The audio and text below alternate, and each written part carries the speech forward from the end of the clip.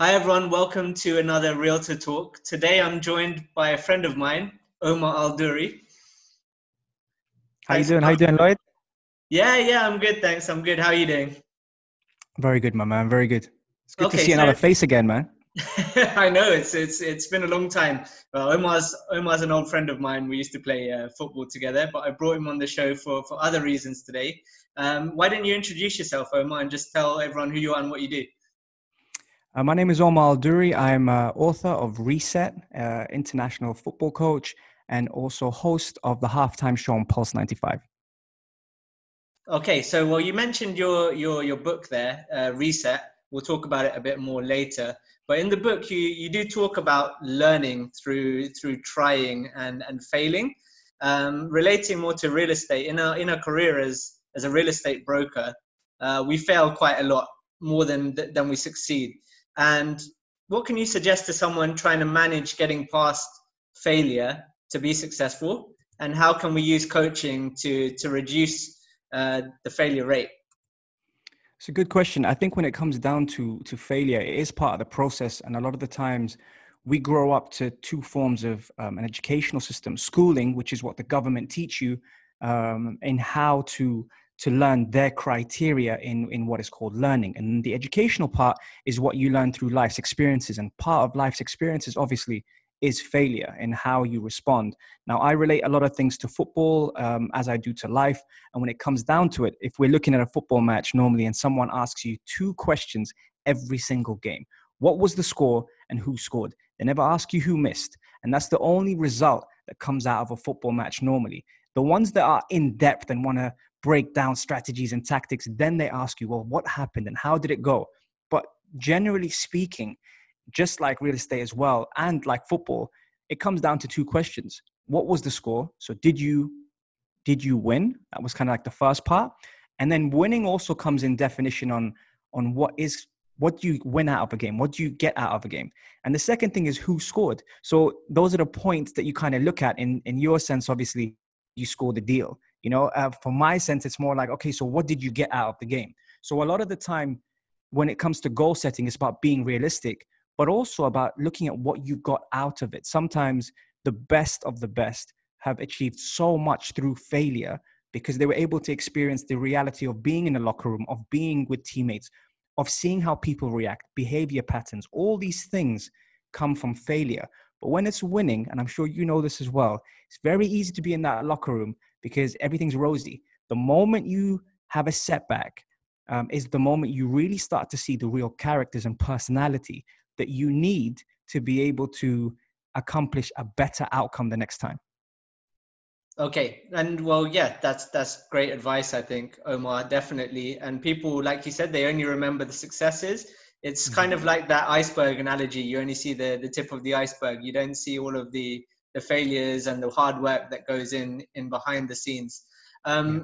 On the second part of the question about how you can use coaching to improve your success rate, what would you Yeah. suggest in that regard? See, coaching isn't just about getting through the moment. To be honest, it's a process. So you react to your opponent or you react to the outcome or the incident at the time. Longevity is one of the hardest things to sustain in life or in work, period. Those that are considered great or very good at what they do are looking at the bigger picture. So being realistic is probably one of the best advice I could give in terms of setting goals, but also from a coach's point of view. If the person buys into your philosophy and if you've spent time actually putting a plan out and not trying to wing it or just go by it, then you're kind of anticipating the best case scenario, the worst case scenario, and how to progress from the midpoint. And that's where I normally think, like Anthony Robbins mentioned it in a map, a massive action plan.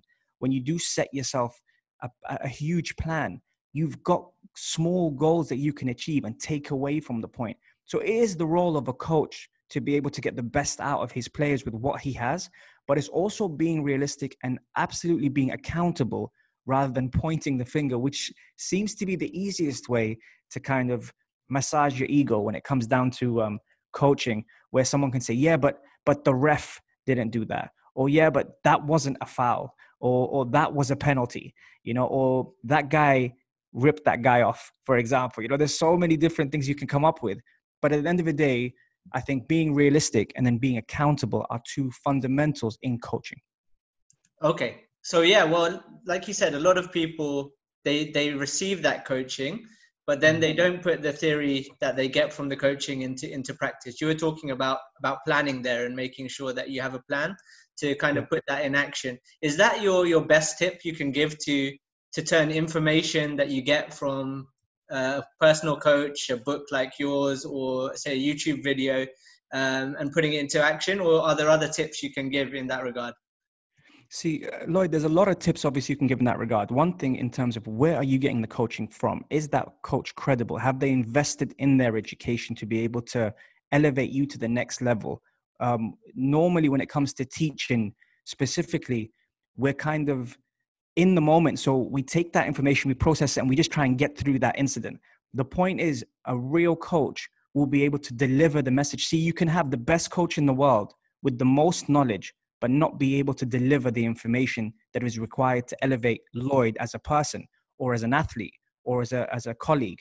Those are the tips I think personally when it comes down to coaching. It's more than just the player. It is really down to educating the person to not just get past that moment, but to think of what are your goals? What's your outcome? How many sales are you looking to do? What from this game now, are you looking at distance covered? So are you looking at trying to get them as an athlete to cover more distance? Or are you thinking, you know what? No, I don't want them to cover all the distance in this game. I want them to be able to sustain it across the season so we can actually win at the end. You always hear it, it's a marathon, not a sprint. So that's exactly one of the things that you look at. You say, if there's an incident right now coming up or a challenge that we're facing, are we looking at just this challenge and are we scared of failure to get through this part? Or are we looking at the bigger picture, taking what we can out of this challenge so that next year, at the same time, we've breezed through this, which was challenging at one point, but now it's easy. We've learned from it. And these are all the things in terms of prevention over cure is another thing I mentioned in the book. It's not cool to do prevention exercises or things that are going to reduce injury or inflammation. They're quite boring. They're quite stable and quite, they're quite obvious at the same time.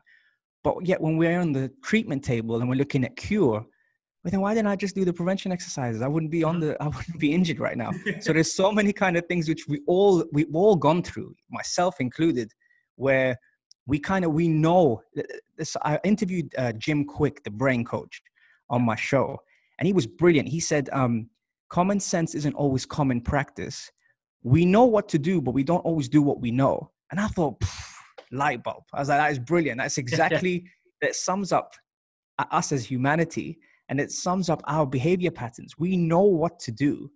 And a lot of the times we'll ignore certain things because we're like, well, no, I'm all right now. So I don't really need to do that, Yeah, definitely. I think people also tend to not necessarily do the things that, like you said, the more interesting things to do or the things that are more painful to do for them, not necessarily in a physical sense. In sales and real estate, I think that's more, I could relate it to people trying to put off doing calls to people. So calling people on the phone.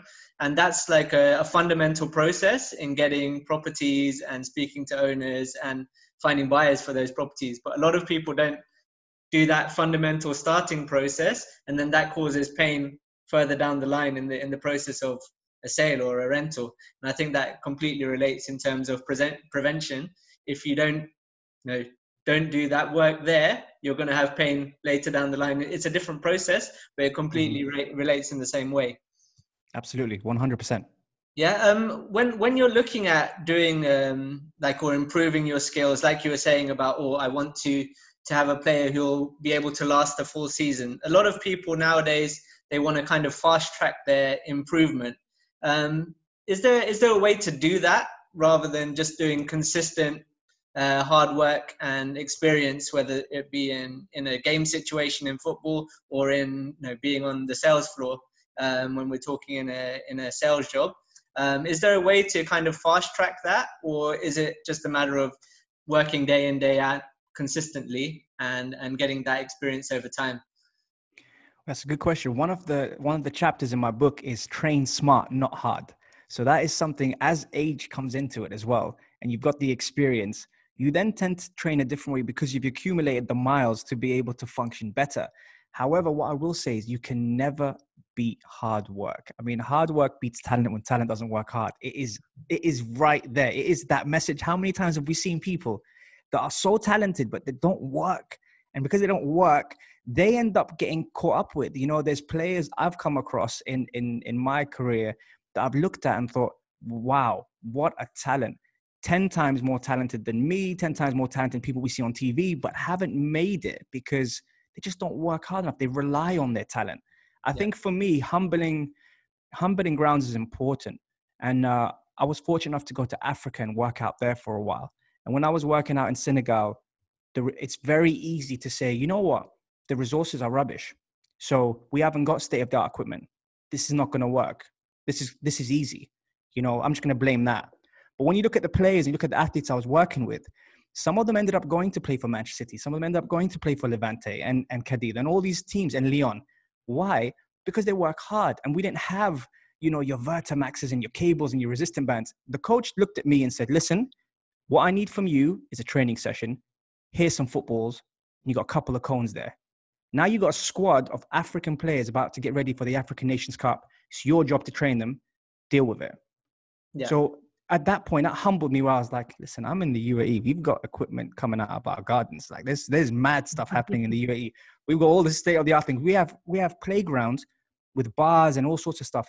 If I had that in Africa, I could use that as you say, I would be able to get this team ready for the World Cup, forget African Nations Cup. And so in my eyes, having those kind of experiences shows there's no real fast track. And those people are hungry. Those players, one of them, 2 months ago, 4 months ago, played against Messi. And I asked him, I said, what is it like playing against Lionel Messi of Barcelona? Tell me, man, because is he good as he is on TV? Because I see him and he looks phenomenal, man. And he said to me, there's a reason why he's won that many Ballon d'Ors. Now, Messi grabbed 2 goals in that game and they won 4-1, I believe. But the point that I was making is when I turn around and look at this guy, no one would have looked at him if he hadn't worked hard. And then you look at other people where they're like, yeah, see, I don't have the equipment, or I don't have the gym, or I don't have, the facilities to be able to execute, just feeling better, well-being, health, fitness, nutrition, so many different things. I just don't have the tools. Then I go to Africa and I see they got no tools over there, but they're making the most out of it. Good for those people that are acknowledging there is no fast track. And that's why old school kind of works in that favor, Yeah, well, yeah, of course, in terms of the old school, I don't think equipment or anything like that matters. It is just a way of making excuses. It does help in a certain way, and it does put people ahead in the race to become the best. It gives them a head start essentially by having that equipment, but there's no substitute for the hard work. What do you think the reason is that some people are more hungry than others? Do you think that's a kind of a mental thing, or is it just out of necessity? So you say they're from Africa. We see a lot of sports players coming out of poorer environments, not just football players, like boxers, for example. They seem to tend to have that hunger more than in other aspects of life. Is that just a product of being in the environment that they're in, or is that just a mental thing growing up? Where do you think that comes from? I think it's hard to generalize in terms of continents whether the hunger is more one place than the other, but I will say that your environment does affect a lot of the time the way we process things, the way we anticipate things, the way we accept things. When it comes down to goal setting and looking at some of the players I've been fortunate enough to work with, the beautiful thing about them is they were all on the same level, regardless of whether they grew up with parents, whether they didn't, whether they were adopted, whether they were fostered, all these kind of things. It's part of your makeup. And that's the beauty of, having your own characteristics, your own genes, your own personality that you evolve with in time. The only problem, which gets a bit dangerous sometimes, is if we get used to our normality and what social media is and what it is like to be accepted.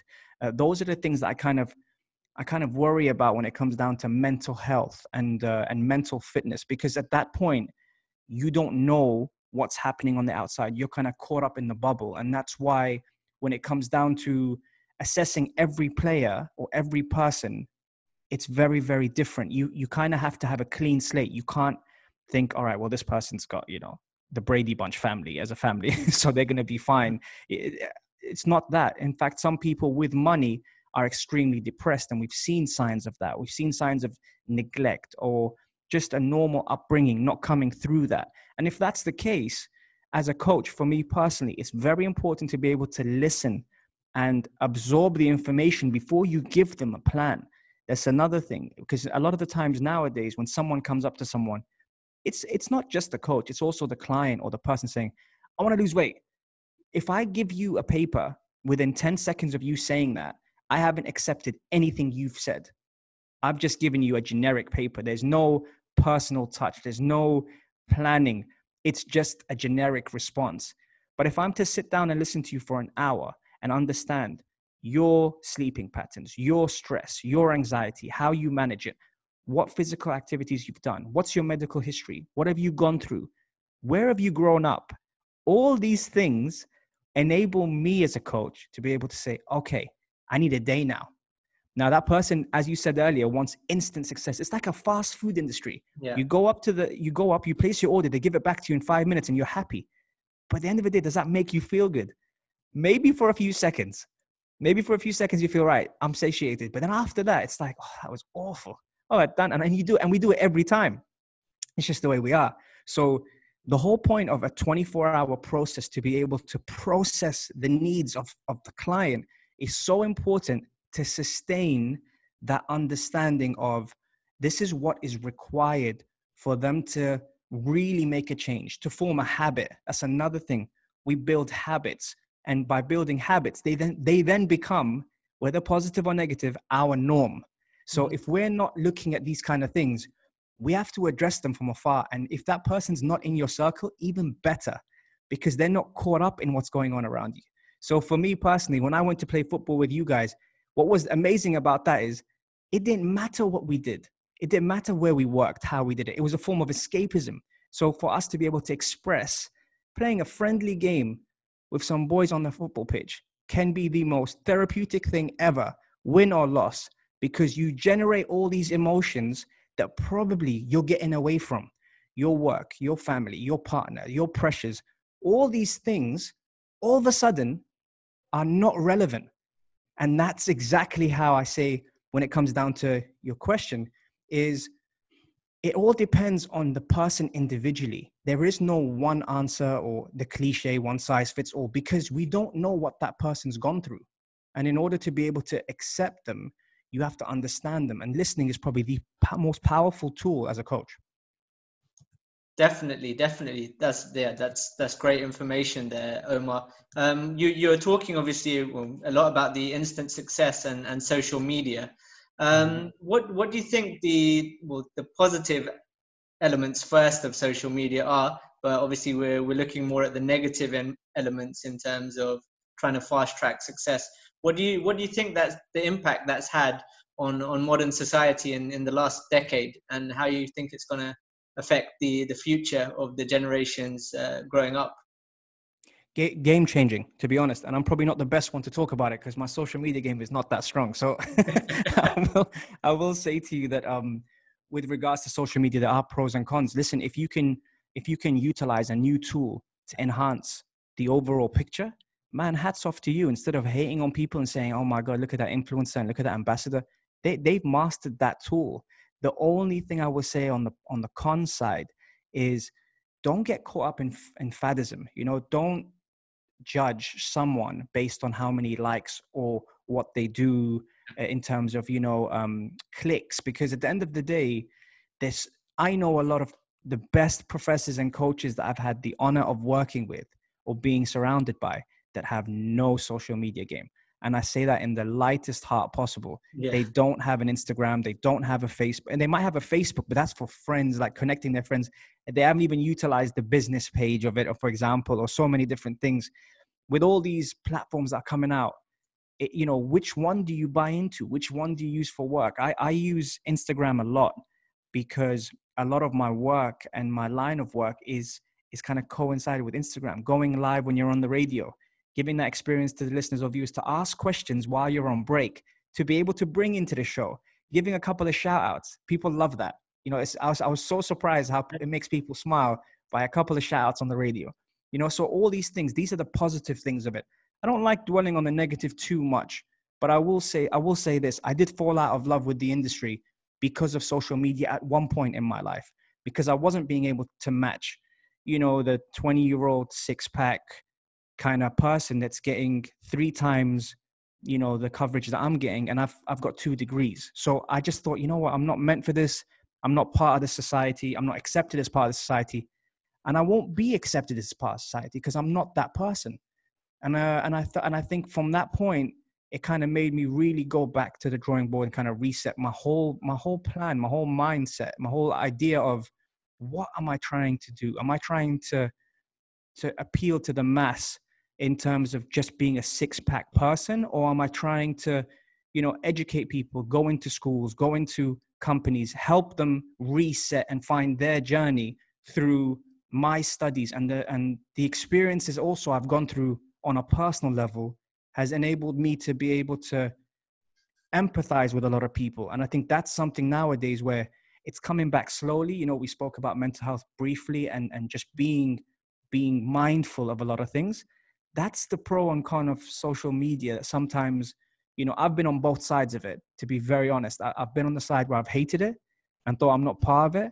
And I've been on the side where I've spoken to 40 people rather than 4 million. And I've got a reaction out of those 40 people, which made me feel 10 times better in how you can actually influence people the right way, you know? So that's my take. It's kind of a love-hate relationship with social media, if I'm being honest. But Yeah. that's the reality that I've lived. I can only speak on my experiences. I know people who have smashed the social media industry who I grew up with. What are they getting likes for? I can't tell you, but I can tell you they've made it, you know, and they're getting paid for it. So instead of being negative towards them or showing resentment, hey, listen, hats off to you, man. You've made something work and you've mastered that tool to get paid from it. And then at the end of the day, if I'm going to sit there and say, I can't believe that person's getting paid for this and I can do this. Well, the moment you start to compare yourself to other people, you start to lose your identity. And when you lose your identity, you lose your purpose of what you're set to do. So if I'm not that person, rather than hating on that person, take your hat off to them, say, listen, well done, and focus on what you're doing. And I think that's once people stop trying to get self-assurance from social media and from others and gratification is the moment they're winning, because they're always going to lose trying to be someone else. You're always going to lose that point. And no one likes to be a loser. So the moment you focus on what you're doing and really set your goal forward without having distorted, if someone's fast tracked it, listen, eventually time's going to tell. People are going to, the macro and the micro debate that we had. Yeah, but I've got 1.2 million followers. Yeah, I've got 10. But those 10 engage with me. Yeah. How many of those 1.2 million don't engage with you? Mm-hmm. Yeah, but I still got 500 likes out of 1.2 million. You know what I mean? So that's kind of like the catch-22 behind it. But it took me a lot to accept that as well. The answer I'm giving you now, be it a long answer, is a real answer that I've had to go through, where mentally I wasn't quite right with accepting that at some point, thinking, why? Look at all the stuff I've done, all the people I've tried to help, and I still can't get more than them in terms of likes. Now, the moment I've let that go is the moment I said, you know what? Actually, those messages you get privately that say, thank you for helping me mentally. Thank you for lifting my spirits. That's what it's about for me, for my journey. Yeah. It might not be cool. You might not hear it on social media. You might not get that, but those people know. So hopefully when my time is up, there's a form of appreciation and acceptance of saying, you know what? He gave everything for us behind the scenes. Not always while the lights were on, he was smiling and saying, I'm here to help. And then the moment lights are off, all right, laters, I'm out. You know, that's kind of like the lesson life has given me in my field personally. Okay, no, that's definitely really interesting. And I don't think anyone can fake it for, social media is such a 24/7 thing. You can't fake it for 24/7. You will eventually get burnt out. And it's better to do something that you enjoy doing, be yourself, and provide information or advice that's valuable to people, rather than just pictures of someone with a six-pack, for example. It's not going to last. Some people have cracked that code, but if it's not you, there's no point trying to do it that way. You're speaking about Reset, and obviously that's the name of your book, and making that change. So before you were doing social media maybe in one sort of way, and then you decided, no, I'm going to make a change the way I do stuff. Obviously that reflects in all aspects of life. Do you think it's more difficult for people to change their patterns, which you spoke about earlier, or their behaviors once they get older? Because they say, you know, when you're a child, you learn to do things, you learn to adapt much more quickly. I think it's until the age of 9 they say that you learn like a sponge, and then after that kind of age, then it's much more difficult to change your behavior style. Do you think it's harder to quote unquote teach an old dog new tricks, or is it possible to do it no matter what age you are? To be honest, I think you can never stop learning. The skill set that sometimes you learn later in your life, you know, resembles a lot when it comes down to development. And so, yes, to one point where I can see where people are coming from when they say past the age of 9, you know, it becomes harder, but you don't work at the age of 9. So when it comes down to, you know, development and enhancing your own personal skills, it comes later on. So I think the reason, again, with Reset and the domino system, I know you've had a chance to read the book. With the domino system that it's there, domino symbolizes alignment. And sometimes as humans, we can have 4 out of 5 things really good, but one thing affect the chain reaction. And that's why I use dominoes instead of chapters in the book Reset. And that comes down to the way we learn, the way we absorb information, you know, the way we develop as people. In the space of the last 3 months, if you would have told me I would be able to produce my own podcast, I would have said no chance. Why? Because when you're at the radio, you have the luxury of having your sound guy, your music guy, your producer. You know, you have so many people around you that are just sorting everything out. Then lockdown happens. Here's some software. Go ahead, your turn. So you're like, where do I start? Like, what do I do? Okay, you've got to do A, B, C, D, E, F, G. And then it's like, well, nah, that don't sound good. So what do you mean don't sound? There's an echo. Okay. So you have to do it again. Oh, man. So I have to learn from that, start again, record, you know, the voice, put it on the software, get the beds, put that on the software, get the SFX, put that on the software, normalize it, hard limit it. That's your package. It's out there now. The content is there for you guys to absorb. So there's always room for development. I know we hear it all the time. It just depends how open-minded we are about it. If you go in with an open mind, you come out with a mind full. I've always said that, you know, it's how many times have we tried something and said, yeah, I wasn't really sure going into it. And then you come out going, yeah, I'm still not sure going into it. That's because you've already gone in with a perception of what you think is going to happen. On my side, it's like I'm at a stage where I'm like, yeah, but I didn't really give it a chance. So what happened in lockdown is I actually got a breathing coach, you know, someone to help me with my breathing. If you would have told me that a while back, I would have said, well, what's the point? When the breathing coach, her name is Rose, shout out to Rose if she's watching. When the breathing coach tells me, right, these are the things that are going to help with your performance, but also through fight or flight, how you react, how you respond to things. That in sense allows you to be more calm in how you react to a certain situation that could be a pressured situation. It could be in a match. It could be at work. It could be where someone says something to you where you're not really sure what they mean. If you react instantly without thinking and your breathing is affecting you, then you're not able to respond properly. So there's so many factors like that in development that is key. But unless you have an open mind, you won't be able to leave with a mind full. Okay. Yeah, that's definitely a great piece of information, Omar, because so many people are closed-minded, and I think that is what limits people the older they get. That they think, oh, I've been doing stuff this way, and they become kind of defensive in the way that they do things. So if they're used to a certain pattern, they're used to eating at this time, they're used to having dinner at this time, they want to keep that routine, and change is always difficult for people. It's only once they make that effort to start something new, try something new, and keeping that open mind, that they can really improve themselves 100%. Yeah. One thing I do on the show is I always do a top 5 with all the guests on the show. And since you're a coach and you deal with health, both on the mental and the physical side, I wanted to ask you, what are the top 5 like health fads or myths that need to be called out? Okay, good question. Right. Okay, so when it comes down to that, I think social media has got to be one of them in terms of you know, justifying your success through social media. I think that's one of the biggest fads. I don't think social media plays any part in crediting you as a professional. So that's the first thing. Yes, it's a good tool, but it's not the whole project. So that's one thing I'd say in terms of a Okay. fad. Do you think Yeah, people do that though? Because a lot of people just believe what they see on social media. So they see like whoever X guy is doing really well on social media, so they think he's successful.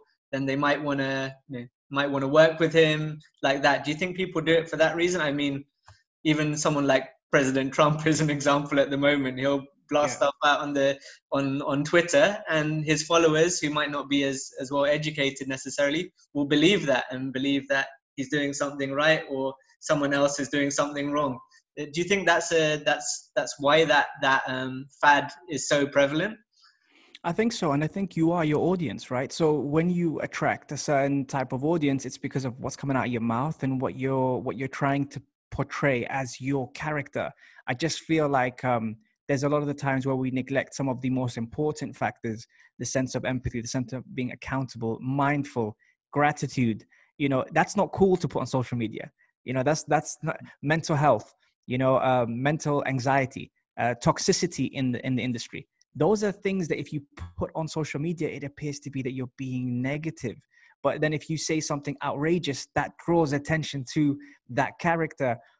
If listen, if it's part of the show, and I say this where if you're in the entertainment business, if it's part of the show, let's not cut the cheese. We love that. That's why we tune in to mixed martial arts. You know, Conor McGregor say something outrageous. Oh man, did you see? He said, and we're talking about that.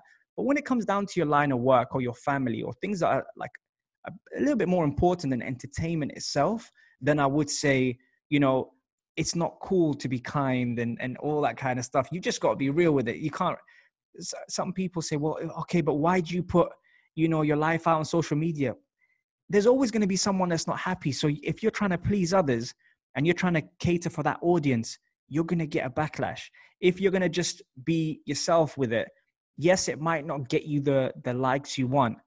But if you as Lloyd are a respected person in your industry, I'm going to be able to tell by your delivery. The moment social media is taken out of it and me and you interact behind, you know, the scenes, I'll go, he knows his stuff. I trust him.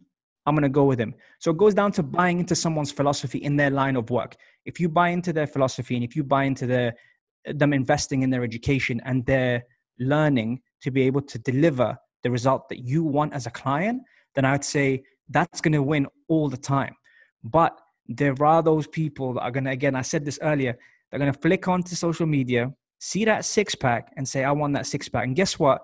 The person, the man or the woman who's achieved that six pack will say they got it from this supplement when they didn't, because they're getting paid for it. Fit tea. Yes.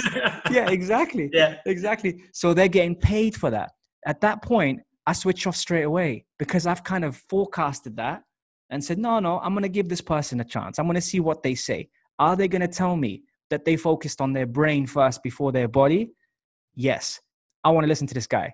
Are they going to say, no, I took this supplement and my brain became better? Switch off. It all depends on your audience. So yeah, to answer your question, that development factor is key, but also it's who your audience is. Okay, that's a great point, Emma. What's your number two then? So I think with my number two, it comes down to hard work. You know, we mentioned that earlier in terms of the pros. I think when you fast track that and when you try to achieve instant success, it's probably going to be an instant feeling. And by an instant feeling, it's not going to last long. Mm-hmm. So you wouldn't have put the time in. You would have seen the books, you would have seen the reading material, you would have seen all that content and said, yeah, you know what? I'm not kind of feeling that today, but I will just do the exam and I will try and get, you know, that result that I want to get. It's instant feeling and that won't last long. And you're kidding yourself. So I really think that when it comes down to that, don't believe in instant results, because if it does happen, and it's 1 in a million where it might happen, hey, listen, again, well done. But when you're looking at longevity, and that's why we fall off the cliff quite hard when it comes to mental health. is because when we get that rush of being at the top and then it just comes blasting down. How many times have you heard of, all these incidents where people are having to go check into rehab and having to go speak to people, professionals, because they've lost that feeling of what it is to be happy. Even if they have the money, even if they have all these things, instant feeling isn't always an instant result that is good for the long term. So that would be my second one. My third one would be, and I'll try and raise this point to you very quickly. When it comes down to physicality, when it comes down to wanting to physically look better, we go to the gym. But when it comes to our brain, where do you go? Where's your space? What place do you go to be able to master that so people can get the better version of you? That's the thing that I find very, very important. So being able to reset your environment is definitely one of them that I would say is very, very important. The fourth one, I would say nutrition, which is a very, very obvious one, but not just for the physical aspect, but also for the mental aspect. Being able to fuel your brain with the right things, that comes down to meditation, that comes down to breath work, that comes down to spending time with the family or pets or something that's going to make you happy. I would definitely say that aspect is very, very key. And I would probably wrap up with recovery, which is another thing. We don't get enough sleep. That's for sure. I know I don't. That's one of the dominoes I'm trying to reset. And by getting enough sleep, you're able to develop better. So those would be my list of pros. Okay. Thanks, Omar. Yeah, that's great. You did mention nutrition, and that's something I did want to speak to you about. How important do you think that is to someone's lifestyle? I know you've put it in your top 5 things, and by that I mean not specifically just on the physical aspect of it. How important do you think that is to how like the human body and the mind performs? Extremely important. Gut health is something that is game changing when it comes down to kind of mastering the probiotics in your body. There's often a feeling that we get, and I'm sure you've said this a couple of times as well, when you say, I have a gut feeling something ain't right here. That comes down from the second brain, and that's 80% of your immune system is in your gut. So checking that off your list and saying that, gut health is so important, being able to fuel the right way, making sure you're getting the right probiotics in. I mentioned in the book, obviously, different forms of probiotics that you can incorporate in your daily lifestyle to just feel like you're digesting better. You don't feel bloated. You're able to perform better without feeling lethargic, which then affects your performance. It all goes hand in hand. Those things are so crucial in just feeling better, in well-being. People would say, yeah, but go out for a run. Yeah, but if you feel bloated while you go out for a run, you're not going to feel good. There's so many different things that happen, and it comes down from gut health and the immune system, especially as we see it now in today's current world, is everyone's going out and buying, toilet roll and antiseptic wipes and all that kind of stuff. Focus what's going on inside your stomach before it gets to the surface, and then you'll be okay. There's a good chance you'll survive it, and there's a good chance we should have been looking at this years ago. And a lot of us have been acknowledging the importance of gut health and the importance of nutrition. Right now, instead of taking supplements, get it out of your food. If you can't get it out of your food, then consider, the things that the vitamins that you need, the magnesium, the calcium, the zinc, that's going to help you sleep better. It's going to help you perform better. It's going to help you switch on so that you don't feel, unproductive when it comes to, your work and your family. And another thing, you can't work on other people or help other people if you haven't given yourself that attention. Yeah. That's another thing. We're often the best to give advice, including myself. We're the best at giving advice to everyone. And then you look and you go, well, I'm not feeling good. So what gives me the right, even as Coach Omar, what gives me the right to be able to help people if I'm not practicing every day and resetting my ideas every day to be able to accomplish my goal of the day? Short-term goals, realistic goals, so I don't feel disappointed, then I'm able to help other people. And by doing so, it doesn't just come from schooling, it comes from education and life as well. Definitely, definitely. In terms of, I know you was talking about improving the nutrition. How do you fit that into like the modern lifestyle? So, just for example, as a salesperson in our kind of work in the real estate industry, we don't tend to have a set kind of routine. We're here for a meeting. We're meeting this person over here. We don't necessarily aren't able to have lunch at this certain time. We might get home late in the evening. We have to go out for a meal, entertaining a client, for example. How can you fit nutrition into that kind of modern lifestyle, not just in this industry, but for anyone who's busy in the corporate world? See, for me personally, if I look at myself before giving advice to anyone else, so I suffer from that as well. So the reason when I'm having to go from Jebel Ali, Sharjah, Dubai every day, where am I going to have the time to eat, prepare my food, sort out my plans? So what I did is I resorted to going to a meal plan company, and I Okay. went to shout out to actually, you know him, you know Coco, don't you? Yeah. Yeah. Yeah, Yeah. so he's a master chef and he has his own meal company, B Meal Plan, and so I end up investing in that. Why? Because all my meals have to be measured. I have to make sure I'm getting the right nutrients, but also I'm getting the right nutrition to be able to produce every day. To be able to have my energy up when I'm on radio. Because if you sound flat, no one's going to listen to you. There's so many things like that I have to do. So personally speaking, that's what I would do. I would be able to invest in that, which then people say, yeah, but that costs a lot of money. So does your health. See, it's going to cost even more if you end up in hospital for those reasons. But this time, you're not living, you're curing. And that's the point that I'm making when it comes down to nutrition. So I would invest, personally speaking, in my nutrition. If you can get up in the morning before work by an hour and prepare your food for the day, brilliant. You're winning. Can you cook? Can you do all these kind of things? Can you put a meal together where it has the right carbohydrates, the right fats, and the right protein? Fantastic. Are you allergic to things?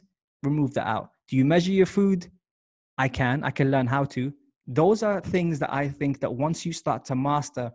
I did a show a month ago, when everyone was asking me about, productivity levels went down when we were at home working. That's something that everyone's facing. But what I said is do a PTT, a program template time frame. And what this was is I kind of resorted to putting down a 24-hour sheet and writing how many hours you sleep and how many hours you take for your food and what are you spending the rest of the day doing? How many hours are you spending on transport? Right now, there's no transport, so we can't get out. So how many hours are you spending doing things that make you feel better, make you more productive, allow you to be able to get the best out of your day? Because it's easy to get sucked in. Let's face it, we all have crap days. I was going to swear there. We all have crap days where, it's crap, man. We feel awful. Our motivation is down. We're having an off day, but that's okay. Next day, you got your 24-hour timesheet again. 8 hours sleep. I don't get 8 hours sleep, but if you do, amazing. Put that down, lock that off. 2 hours, I don't know, all your 3 meals. That's 10 hours. So what are you doing for the remainder of your time? What are you doing for the next 14 hours of your day? And these are things that you can they're just eye openers. It's not saying you need to eliminate Netflix and chill or FIFA. That's all right. You want to play 2 hours of FIFA or whatever, 1 hour of FIFA, put that on there, but you still got time. And a lot of the time, the most common thing we hear is, I haven't got time. So Yeah. when you put it on paper and you draw it out, it opens your eyes to a lot of things. Yeah, I think that kind of structure is really important, and I think that's a common excuse maybe people would make, is that they don't have time, or they just don't prioritize according to their time. So maybe you don't literally have the time to do everything, because no one has the time to do every single thing that they want to do, but Yeah, prioritize those tasks into what's most important and what's going to be the most beneficial for you. Then you can really look at improving like your lifestyle and everything that comes around that. absolutely. In terms of, well, you're talking about physical health and you touched on it earlier. um, the physical health that you have and also the gut health, how does that really affect mental health? You're talking about feeling lethargic some days or not being productive. How much does that physical health and gut health affect that? It affects it massively. It affects it massively because the type of foods that you eat, and these are also mentioned in the book, are fundamental in being able to process things better, how sharp we are, how switched on we are. Obviously, the obvious things, as I said earlier, you know, we always know what to do, but we don't always do what we know. The fried foods and the fast food that you don't really know what's in there. Of course, it's good to have that once in a while, but in truth, not getting used to that as the norm is the key. Fueling the brain is so important in feeding the brain certain things that will enable you to just feel better, you know, through actual food, like the fiber that's in the food, you know, the density and the nutrition that you have to feel full. I'm not going to lie, there's certain foods that I like that might not be super healthy all the time. But then again, I'm building up to that. So I'm going 5 days, we go 6 days, but we're going 5 days, 6 days clean eating. And then I'm almost kind of like resetting my metabolism by saying, all right, listen, I wanted a pizza this week, so I'm going to have a pizza this week. And especially now with us fasting, it's more like you have more time to think about what you're going to eat. You know what I mean? So I'll tell my wife, I'll go out and tell my wife, I say, listen, Maria, like right now, I'm craving that at the end of the week. So we're going to get that at the end of the week, you know? She looks at me and she goes, he looks serious. That's what's going to happen. And so again, it all builds up to kind of just appreciating, you know, certain foods, but also getting the right nutrition. I read this somewhere once and it resonated with me. You can have 10,000 calories of food and still be starved of nutrition. Mm-hmm. And that tells you that the density in the food could get you full for longer, but maybe not be as many calories. So a lot of the time when we're, you know, yamming down food and we're thinking, oh, I'm so hungry and you're going crazy. The truth about it is that we're not actually processing what we're eating. Our brains are telling us, go, get it, finish, let's do this. But in truth, it's not really that. You take your time and you assess what you're eating. Eventually, your taste buds go, oh, don't know about that. There's certain drinks. I don't know if you remember when we were growing up, things like Dr. Pepper. Yeah. I used to drink Dr. Pepper when I was growing up. I used to love that. Yeah. I had a sip of that like about 7-8 years ago. I thought, what was I drinking? It's awful. You know, things like that. And anyone who's from Dr. Pepper, no offense. But things like that is where I just go, my taste buds have changed now. So I'm not able to eat or drink certain things that maybe as a kid I got away with. And then I went out and I played football and I, you know, I burnt it off and it was no problem. As we get older, you get a better understanding of what your body does and how it functions and how it responds. And that's where we have to be, you know, a bit more careful because we can't get away with it as we used to. Definitely. I think I feel that 100%. You know, when you said you're craving something or you're feeling for a pizza or whatever like that, then you eventually have it and then you just feel awful afterwards because you feel so bloated and then you have that kind of instant regret after doing it. The time that you have it, and I think that relates not just to food or anything that you do. If you do stuff in too much that isn't necessarily good for you, you'll feel good in the short term, but in the long term, you'll have that that feeling of, oh, I haven't done myself justice here. If you're really looking to improve your lifestyle, when we look at how companies function, rather than say in the sports world, in the corporate world, and like I'm talking from a sales perspective in particular here, we tend to talk a lot about having a positive mindset and in more of a mental health terms. But we never really discuss physical health for staff. And I don't necessarily understand why that is. And on the flip side, in the world of, say, sports, it's almost the opposite. So say you're in an amateur football team, you tend to work on the physical side and never talk about the mental side.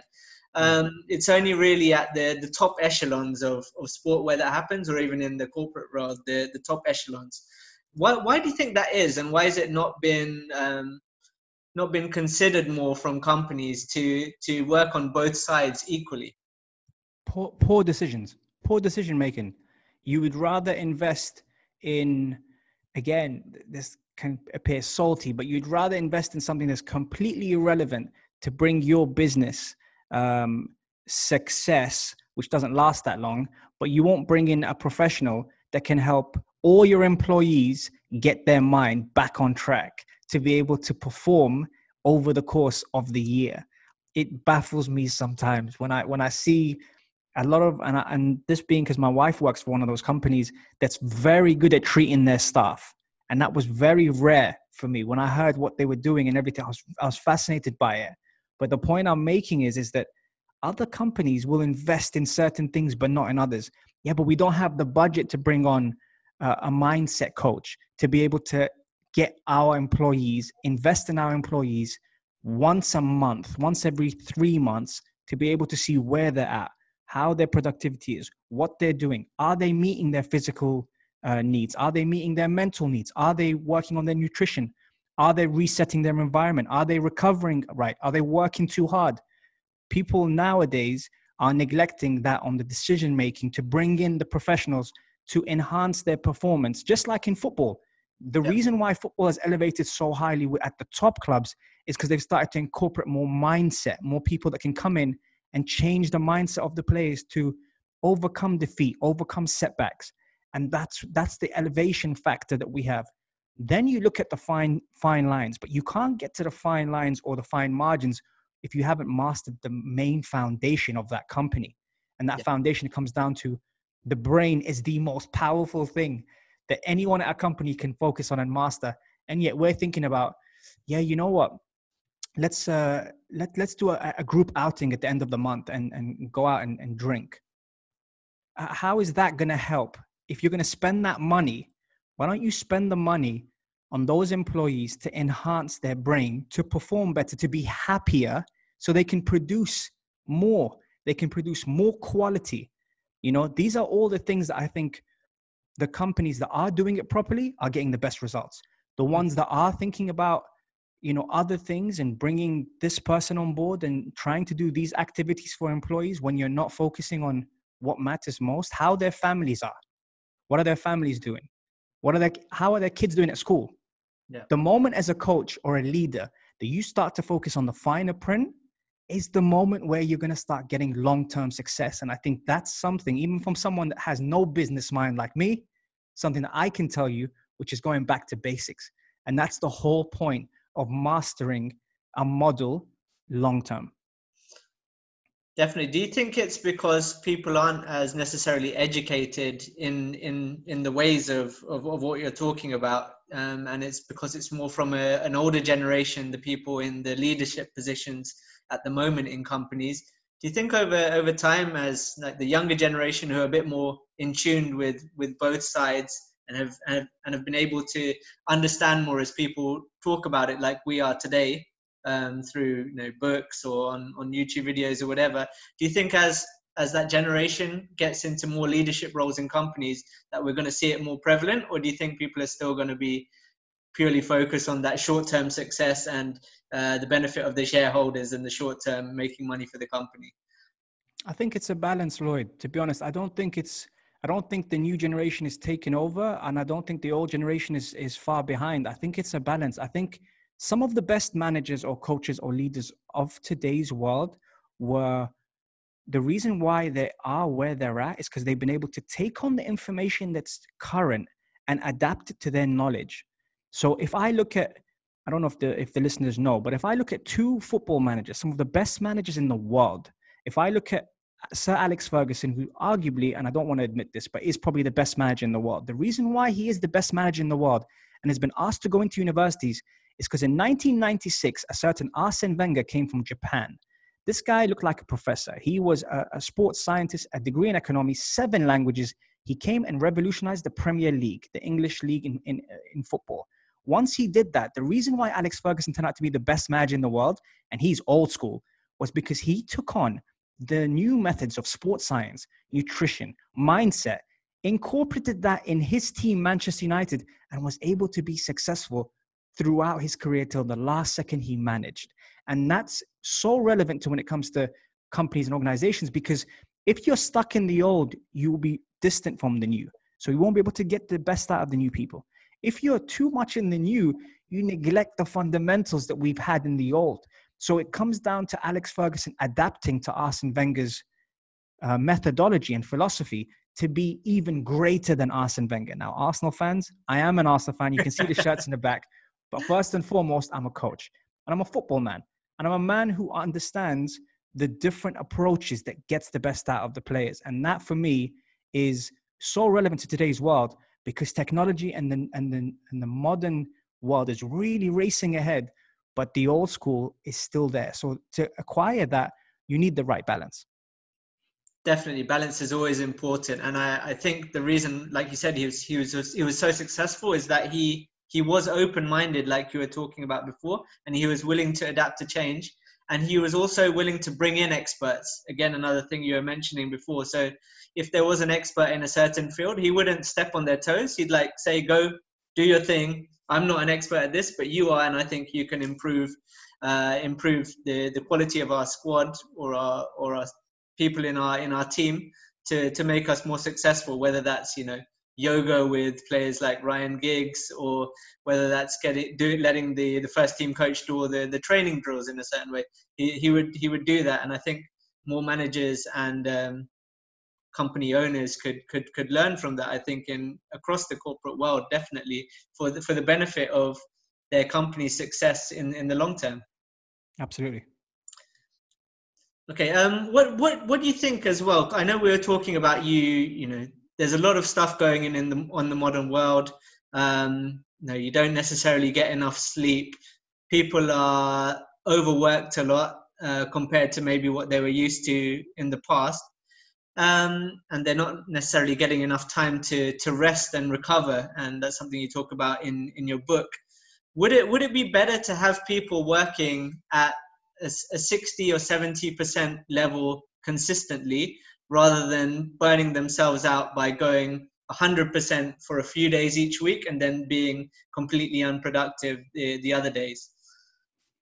I think you answered the question. I think if they're being unproductive on the other days, I don't think that's longevity. And I think, you know, on those days, a decision could be made in the wrong manner because they're fatigued, which will affect the business. Mm-hmm. So I think you've answered it. I think flow state, you know, it's good to be able to, the only thing I would say to add to that is I wouldn't go below 60%, because then it becomes pointless, because you're just getting lazy. You know, you're not really producing what you're supposed to. But I do say, and this is something that I've said in my book, is that the point of that is that if on those 3 days that you're fatigued out, and there comes a decision that you have to make, and you make the wrong decision, you can potentially cost your company millions and millions of pounds, dirhams, dollars, whatever you want to call it. And that's where you've got to reassess your model. What are you doing? What are your objectives? What works for the company? And the leaders and the people that are in charge will be able to assess the person's character and how to get the best out of them on a coaching perspective. Okay, yeah. The way I'd analyze it, I guess, from a sales perspective is if you were working 100% and then you were having to make that decision on one of those days where you were fatigued, for example, that might be the day when the person who wants to buy the $20 million mansion comes along and you're not working at the top of your game. You have to be prepared to take opportunity. I think that's what people say. When you can prepare all you want, but you have to be ready to use that and be in the right mindset at that time to grasp the opportunity that comes your way. And I think that's definitely a right message, is that you should be prepared. You don't have to be necessarily 100%, but if you're completely out of it on one of those days, you won't be ready to seize the day, basically. 100%. Yeah. Do you think this kind of work hard, and then kind of crash on the weekend that a lot of people have in their kind of routine, in the modern world nowadays, do you think the lack of balance that we're having there is causing increased mental health issues and depression globally? I think, yeah. I mean, again, it comes down to being accountable for your own actions, but also the way your week looks. I think this whole crash thing on the weekend, I'm not a big fan of, just because I don't feel like, and it depends. Everyone's obviously entitled to do what they do, but for those people that have families and aren't bachelors, for example, then you would be going back to your family, you'd be spending time with them. That would be a chance to kind of just calm things down and just be able to give more to the family, whilst maybe during the week you're kind of busy and long hours and etc. But when it comes to, let's say more single employees, men or women, that want to just go out and have a good time and everything. There's no wrong in that. It's just the fact that how are you gonna feel good if you're going out on the Friday or the Saturday in the UK, and then Sunday you have to recover, or Saturday you have to recover? Is it enough time to recover after you've had a long week?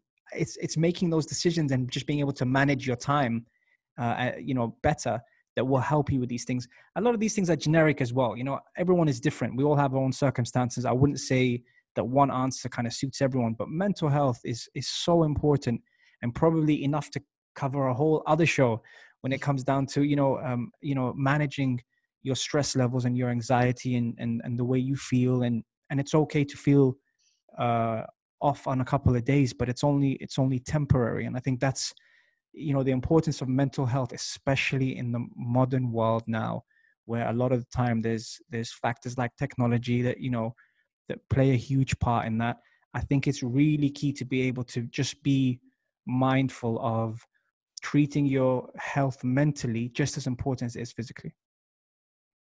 Yeah. Do you think that there's something that companies or managers can do more to assist on that? I know people always talk about flexible working hours or working from home, and obviously it's changed a bit with the current situation we're in.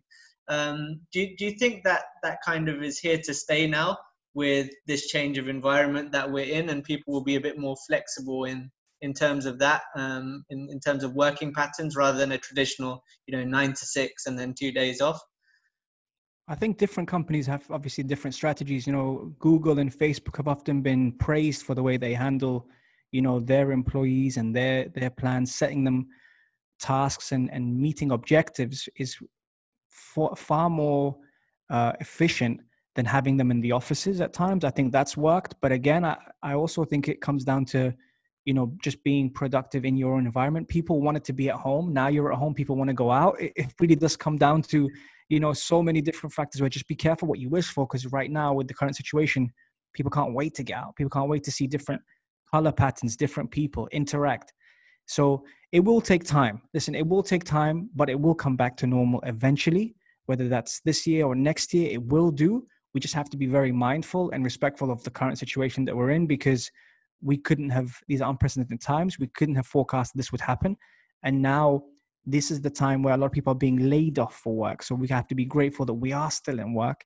And at the same time, we're able to maybe, stay up on our levels of productivity. Because if we go back to the office eventually and they look at the charts, and let's face it, they always look at the productivity charts and see if you did deliver the sales you need to do, if I did manage the shows I'm supposed to do, if I did speak to the people or train or coach the people I'm supposed to do and got the results I need, then you justified working from home. But if you haven't, then you're in trouble, because you've got yourself in that environment where it's lethargic, it's tiring, I don't want to do this anymore. And that's very dangerous. So once we do resume, it will be up to the leaders and the managers to kind of look at the results and see if you are able to deliver even from a different environment. Yeah, I think it really affects individuals differently. Some people thrive in this kind of environment and others don't. And it might be just a case of working on a more individual basis rather than giving a company-wide kind of policy. And they can look at the numbers for that.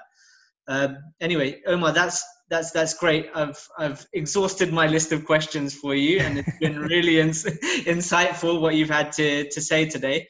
If you just want to tell anyone listening or watching where they can find you, follow you, listen to you, go ahead. Thank you.